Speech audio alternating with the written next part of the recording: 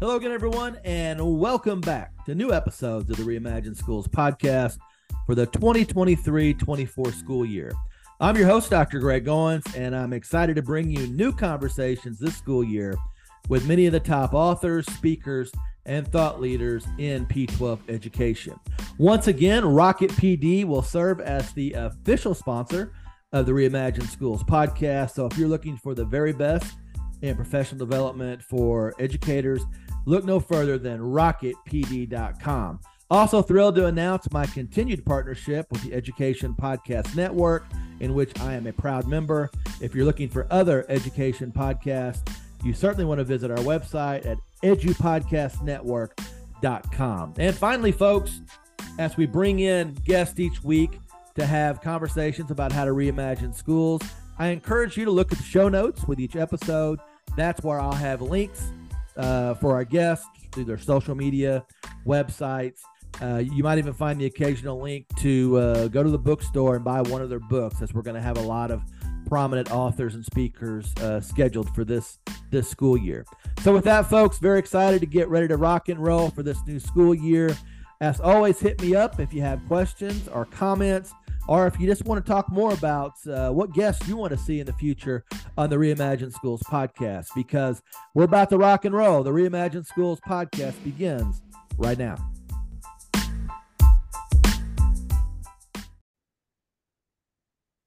Hello again, everyone. We are back in the saddle once again. My guest today is a professor in the education department at the University of Michigan, specializing in educational technology.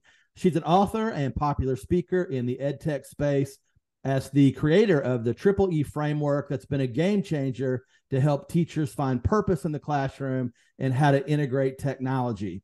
So with that, a big welcome to Dr. Liz Kolb. How are you, Liz? Hi, thank you. I'm excited to be here today. Thanks for having me.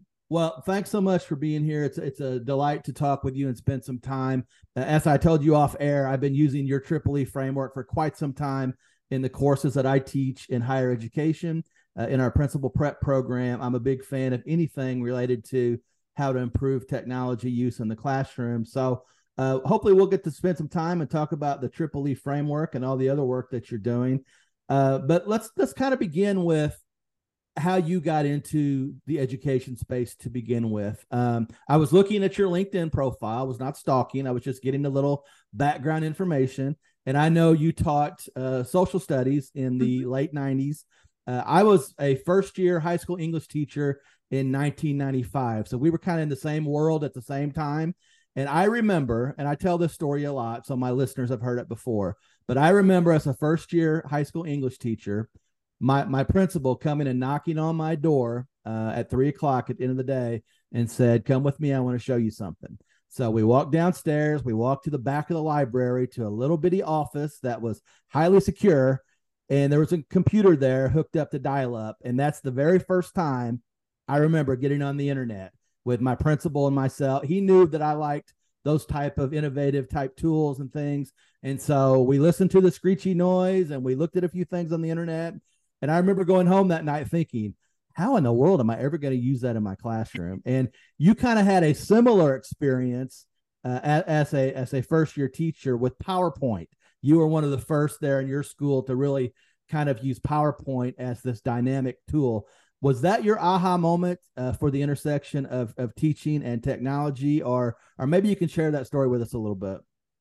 Yeah, so that's interesting that you brought that up, and I love your story, by the way. Very relatable.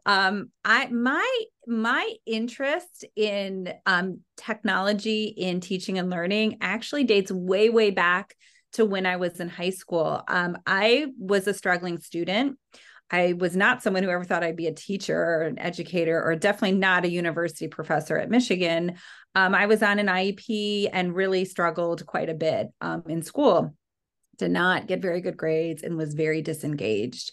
And I had an 11th grade teacher who kind of caught on to the fact that I was struggling. And he approached me when we started reading a book called the book David Copperfield. And he said, I don't really feel like you've been reading any of our books. And I was like, no, haven't been reading any books. And he said, well, I'll tell you what, if you read this book, I'll let you kind of present what you know in any way you want.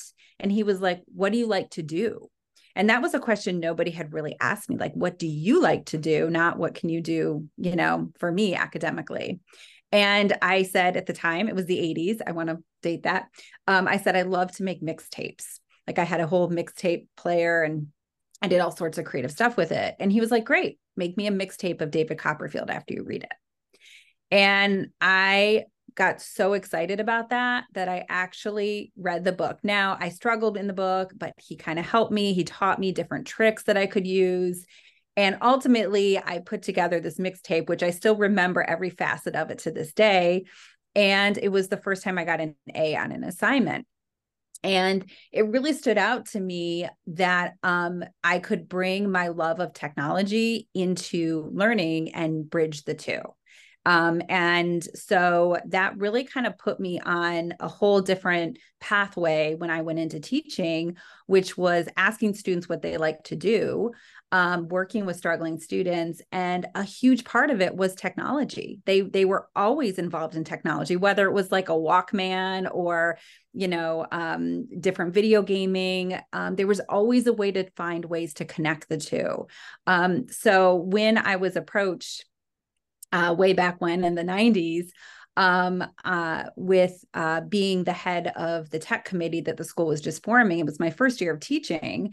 I said yes to it because I knew technology could be valuable for students, especially my struggling students. And the very first thing that they had me do was my principal sent me to a PD. And I remember him saying what the PD was on, and it was on PowerPoint, and thinking it was such a strange name. I'd never heard of it. And once I went to that PD, I saw this kind of movie making approach that PowerPoint had with the transitions and the sound effects and everything. And I got so excited by it that I thought my students have to see this. And I brought it into my classroom literally the next day, stayed up all night making a PowerPoint on the French Revolution, because that's what we were studying the next day. And I put in every bell and whistle you can think of into it, every little gimmick that PowerPoint had, little animations, all of it. And, I taught students that really struggled. And the very first day I brought that PowerPoint in, all of a sudden their heads were off their desks and they were engaged and they were laughing and smiling.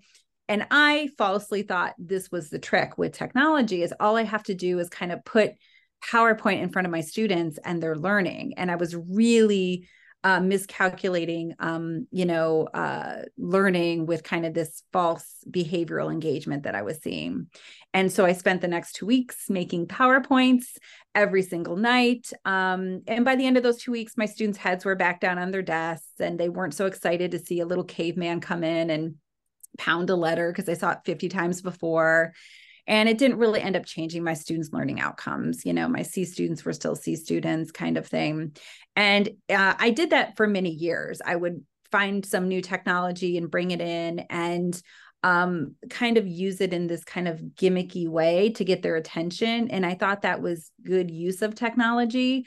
But looking back on it, I realized that I wasn't getting to that cognitive engagement that I wanted. It was just a behavioral. And that really defined a lot of what I did with technology and teaching for a long time, until I started to figure out this was not the kind of tech use that's going to actually change or support better learning outcomes.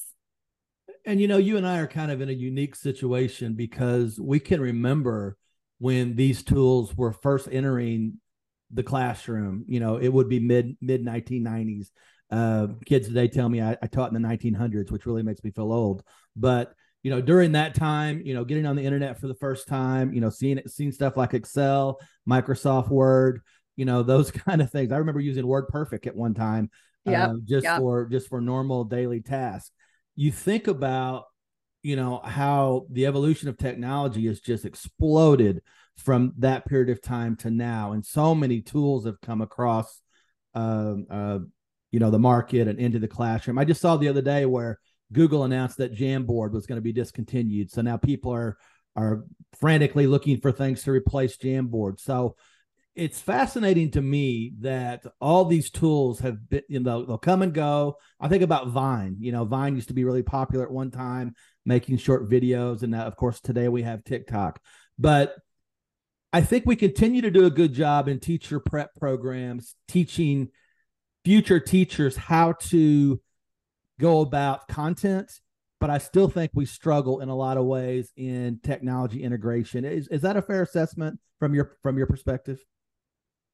Oh, for sure. I think one of the hardest pieces is that in teacher prep, we can talk with our new teachers about, technology should be a tool that's supporting, good teaching and learning practices. It shouldn't be taking the place of. But when our new teachers get into schools, sometimes the schools have a different message. And I think that can be really confusing, right? When the school might say, well, you have to use X adaptive software, even if the teacher says, but my methods are better than that. So sometimes they're being forced to do things that they maybe learn aren't the best approach or strategy. So I do think that our teachers still really do struggle with knowing when the technology is truly enhancing and supporting the learning, or if it's just kind of a distractor from what, we really want students to get out of something. And one of the conversations I have with a lot of principal candidates and teachers here in my area, if you think about effect size, the effect size for using computers and technology in the classroom, the needle really hasn't moved a whole lot over a very significant period of time. And so as we think about that and think about, we have so many people that want to use this tool because it's, the next thing, the next ice cream of the month, it's the next flashy tool. But if we're not thinking about how is this going to enhance the learning in the classroom, how is this going to help students develop and grow and really have their own aha moment in the classroom to enhance learning, I think that's kind of the genesis of your Triple E framework, isn't it? It really is. My framework really came out of I was observing all of these kind of behavioral engagement activities that were happening in schools with technology. And the principals all the way down through the teacher were like, yeah, this is great, right? This is great. The students are so engaged in these devices, but ultimately it wasn't really moving the needle when it came to learning outcomes, or whatever the goals happened to be, even if it was soft skills. And so that's when I started to really comb through hundreds and hundreds of pieces of research on ed tech, to kind of give some guidance on what does it actually mean to truly engage in the learning process with technology, to truly enhance the learning, not just this behavioral, it feels good kind of thing. And so that's, where the Triple E came from, is I wanted it to be kind of an evidence-based approach to thinking about how we integrate technology, when we choose to use it, when we don't, and just being able to have 9 quick questions you can ask about a lesson, and to be able to say, is this happening in this lesson?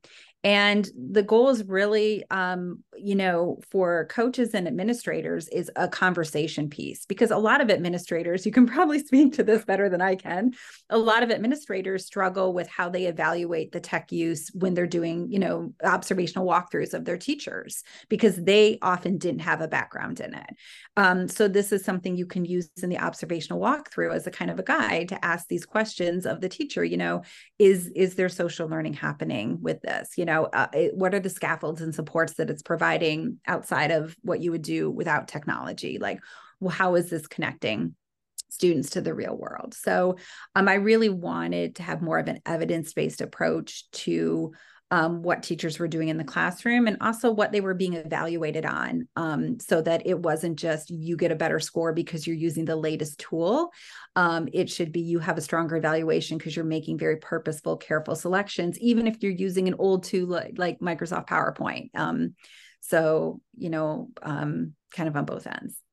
So the Triple E framework, the best thing about it in my mind is it's all free, and you can go to the Triple E framework website at tripleeframework.com. It's all there. And you've done a wonderful service by providing various rubrics and tools that can be printed out, principals can use, teachers can use, anyone that works in a school that's going to be thinking about technology integration can use these things to help improve the practice. So the 3 E's are engage, enhance, and extend. And rather than me trying to stumble my way through what this process looks like, I'll let you take it from here and kind of walk us through what educators will find if they go to the website and see the 3 E's. Sure. So the goal is to be very simple, kind of research to practice approach. As a former teacher, nobody has time to like go through like a 50 question rubric or anything like that. So the goal is eventually you kind of have it memorized, so you never have to actually look at the EEE rubric after you use it enough times. So there's 3 questions for each of the E's. And these E's were purposely selected because they came from what we know about teaching and learning with technology. So the first one is engagement. And I should say none of the E's are more important than the other. They all should be kind of present. But I do start with engagement because that's the term we hear the most when it comes to tech and learning, as it's so engaging. And really engagement, according to the EEE framework, is engagement without distractions. So the technology should not distract from the learning. If there's a lot of bells and whistles going on, lots of clickables, lots of sound effects, that's all distracting. Too many rewards, right? That's all distracting students from the actual content and the learning. And each question, I should say, also has it's kind of a three response options. One is it's absolutely present, one is it's somewhat present, or one is it's not at all. And it's not exact. So usually, sometimes you can be between two. You can be it's maybe somewhat or not at all, or maybe somewhat and absolutely. And you kind of get points for them. So 0 for not at all, 1 for somewhat, and 2 for absolutely. So for each question, you can get up to 2 points. So the first part is it can't distract for engagement. The second part is that it is something that should, what I kind of say is motivate the students into the learning process. So the technology should help get them into the process. So this could be a bit of the I'm excited to make a mixtape, even though maybe I'm not going to remember what's on the mixtape. So I might give that a score of 1 if it's not truly related to the David Copperfield book, but it's still getting me excited to start the process of learning. So you do kind of maybe get a point for that type of thing. So is it helping students to actually get involved in that learning process and get them started in the content, not just the tech itself? And the last one is the most important, which is social and active learning. We know students learn best when they're social and they're active. So that should also be present with the technology. It can either be present in the technology itself, a very social activity like FaceTime, or it can be something that the teacher creates structures around to be social, such as pausing on the software they're using individually and then doing like a turn and talk so that they can talk through what they're learning. So there's multiple ways to get to that social, but it should be present and it should be active learning. So that's what we want to see in engagement, those 3 pieces. In enhancement, we want to see that the students are actually using what we would call kind of those higher level thinking skills, or the higher end of Bloom's taxonomy. We know from research that when students are really kind of more in the remember, understand, drill, and practice, that they don't take as much out of it. Especially our marginalized students tend to really take a lot more when they are getting into creative activities with technology tools. We also know that technology should make learning easier. So if it's making it harder, then you shouldn't use it. So it should make the learning easier, help the process for the students, and should provide scaffolds and supports or differentiation or personalization that help the students better understand the content. And then the last part of enhancement is that it should have a value added over a traditional tool. So I always like to ask my teachers, how would you do this activity without the technology? Like making a video. And so they might say, oh, we could do a play in front of the class, or you might do a diorama, whatever. And then I'll say, like, how is the technology adding value over just doing the play in front of the class? And if you don't have a good response, then don't take the time to use technology, because technology always takes longer. And then extension is really about how we extend learning through technology to the real world. Technology can connect us to, it can bring us into like 1 degree of separation, but it can also really isolate learners depending on what you're doing. So we want to make sure that technology is helping to bridge students' concept learning in the classroom with what they're doing in the real world. So we want to see maybe they're using, Twitter or X now, right, to connect to real world authors, right? Like I actually have tweeted Judy Blume. That's really exciting for me, to be able to make that kind of connection. That's my 80s coming in again. And then also there are soft skills involved that are important for our students. They do need to know how to navigate those soft skills like the 4 Cs. So that's also part of extension, is recognizing, is this activity allowing students to build those soft skills that are important for the future as well. And finally, we want to make sure that the technology is accessible to the students. Schools tend to purchase very expensive tools that aren't always accessible outside of school, especially different apps. And the more you can use something that the students have in their pocket or they have access to 24/7, the more likely it is that they're going to be able to transfer that knowledge to their everyday lives and not have it so separated. So those are the 3 categories in brief of the EEE framework. And ultimately you get a score out of 18 because each question is worth 2 points and there's 9 questions. The closer you are to 18, what we found is that it means the more connected your technology tool is with your learning goals and your instructional strategies. So all 3 of those kind of have to work together, especially those instructional strategies are kind of the main focus or the big piece of this framework, the P and TPAC, if you think about it that way. But the teachers' moves that they make with the technology, making it more social, making it connect better to the real world, choosing ways to help scaffold it, checklists, other things like that, all of that can help get the score closer to 18. So those pedagogical moves make a big difference. If it's really close to 0 or under 6, there's not a lot of connection between the learning goals and what the students are actually doing in the technology. And you really want to rethink, is this the right tool? Are these the right pedagogical approaches? And what are some other options I have? Should I change the tool, change the approach, and really think through those pieces? So, and that's very well done. So I know you do that a lot, but that's so much better than I could have explained it. But you can go to the EEE framework website and it's all right there. It's very easy to follow and understand, and you'll be rocking and rolling in no time. But I guess in terms of application, a lot of teachers are going to be listening to this episode, a lot of administrators. So, a teacher is on an ISTE Twitter chat or X chat now, I guess we're calling them, and they find some great new tool. I remember when Kahoot took over the world a few years ago. Right.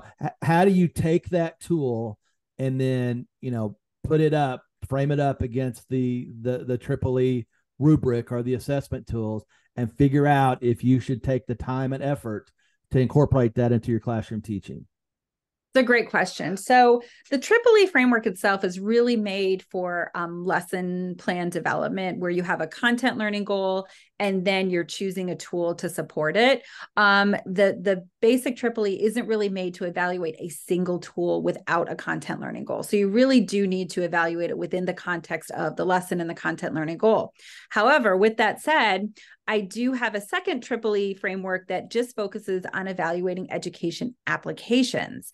And that one has the same 3 categories. And then it looks at it a little bit differently. So it does look at an individual application through the lens of, does it have the potential to have these kind of 3 areas of engagement, right? Does it have the potential to create social learning? Does it have the potential to connect students to the real world? Does it have the potential to provide scaffolds and supports for students? Is it easy or difficult for them to navigate? It also looks at, it also includes like privacy, student data privacy checks, and even kind of discriminatory design checks. So it goes a little bit deeper, but it does look at, what are you hoping to use it for?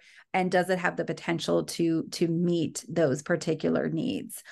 So I would say using that EEE rubric for educational app evaluation is the way to go for that, because it looks at these different facets, and it even connects to the research guides to see if there's any research to support the benefit of that tool.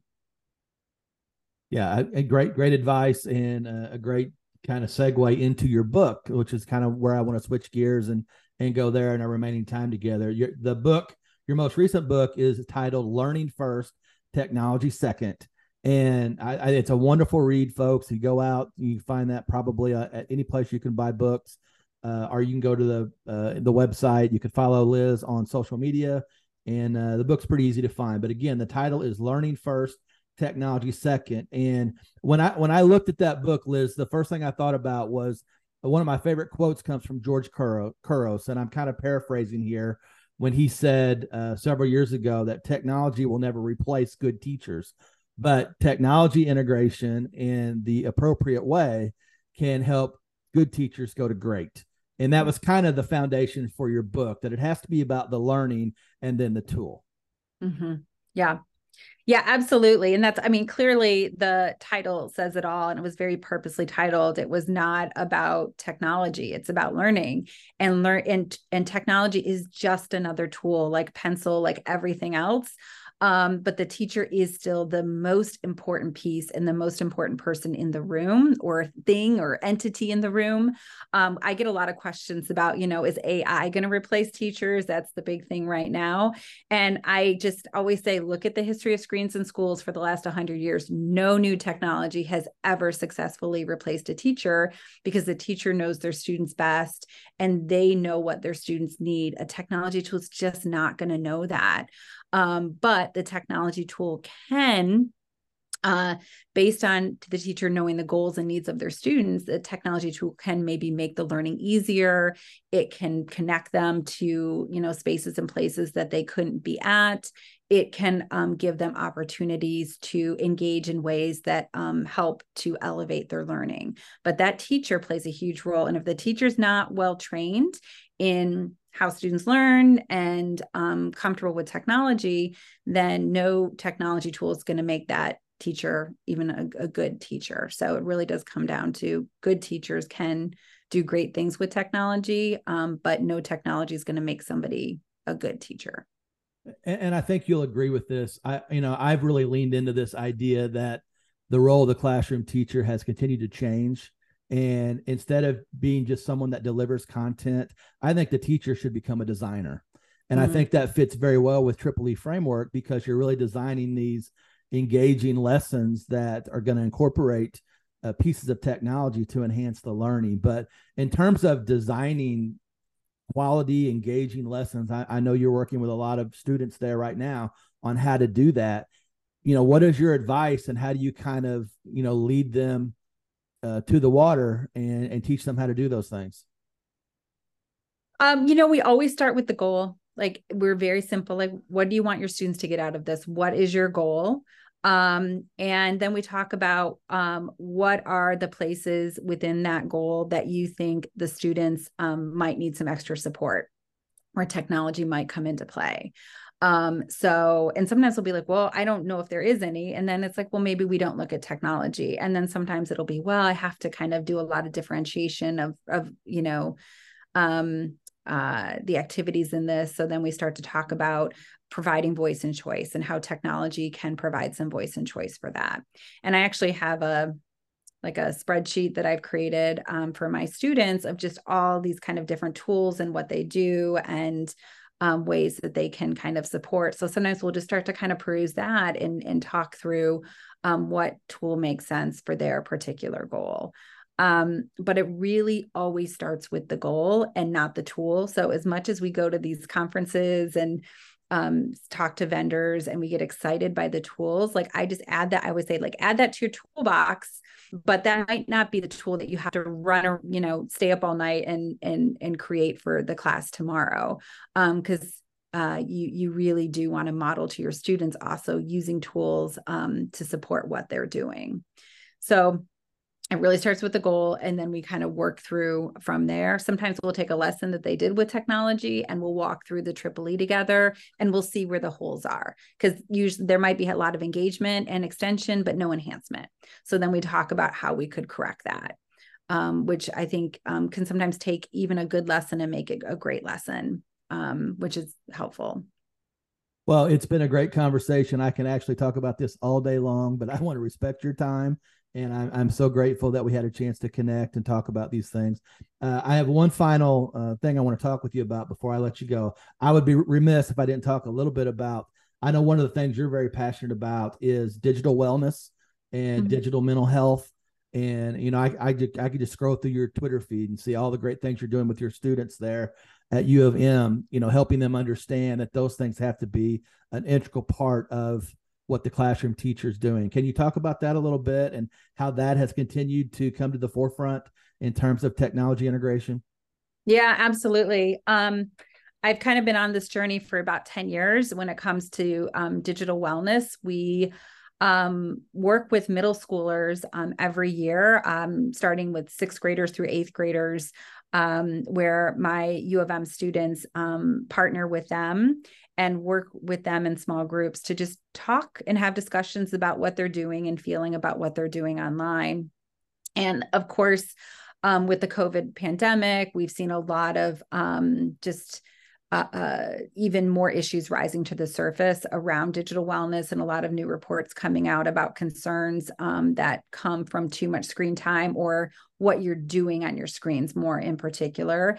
And what we found is that a lot of schools, while they try to combat this, they try to do it with like bringing in like an adult guest speaker that shames students or that scares all the parents, or they have to do a little quick quiz and they earn a badge. But what we found with conversations with students around wellness is that they're very nuanced. There's a lot going on and a lot they want to talk about that doesn't show up in a multiple choice question. And there's a lot that they're working through with recognizing that, you know, digital is part of their world, social, academic, everything, but also that it can be healthy and unhealthy depending on who you are and how your brain works with it. So we just really try to focus in on giving students, my own students who are going to be teachers, but also younger students, the research so that they kind of know, but also giving them opportunities to kind of get in touch with their emotions about what they're doing online. So my own students do quite a few activities around taking like a tech-free day, which is actually really hard for them, and to just kind of jot their emotions. And by having these conversations with middle schoolers, I found that it really helps my own U of M students' digital wellness because it's getting them to rethink choices that they're making, and also recognizing that as a future professional educator, that they're a role model, and so that they need to be modeling very explicitly to their students every day about wellness habits, and being very vocal about that. Well, thanks again for your time. Tell all your students at University of Michigan we said hello. Share this podcast with them. Maybe they can do a little podcast PD as part of their teacher prep program. Yeah, absolutely. Thank you for having me.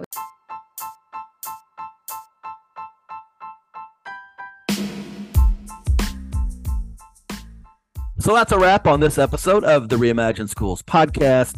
As always, a big thank you to everyone out there listening, sharing out episodes, and of course, creating your own podcast PD groups right there in your own school. I'm amazed how many of my former students and educators, not only here in Kentucky, but throughout the country, have listened to these podcasts.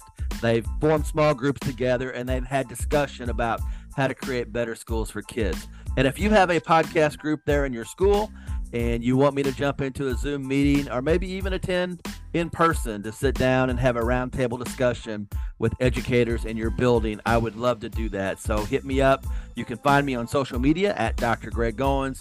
You can always email me at drgreggoins@gmail.com. And again, if you have questions about leadership coaching or some of the consulting work that I'm currently doing with the Modern Classrooms Project or Rocket PD, hit me up on social media or shoot me that email. I would love to talk with you and help create better schools for kids right there in your school and community. So with that, folks, that's a wrap on another episode. Always do what you can to create better schools for kids.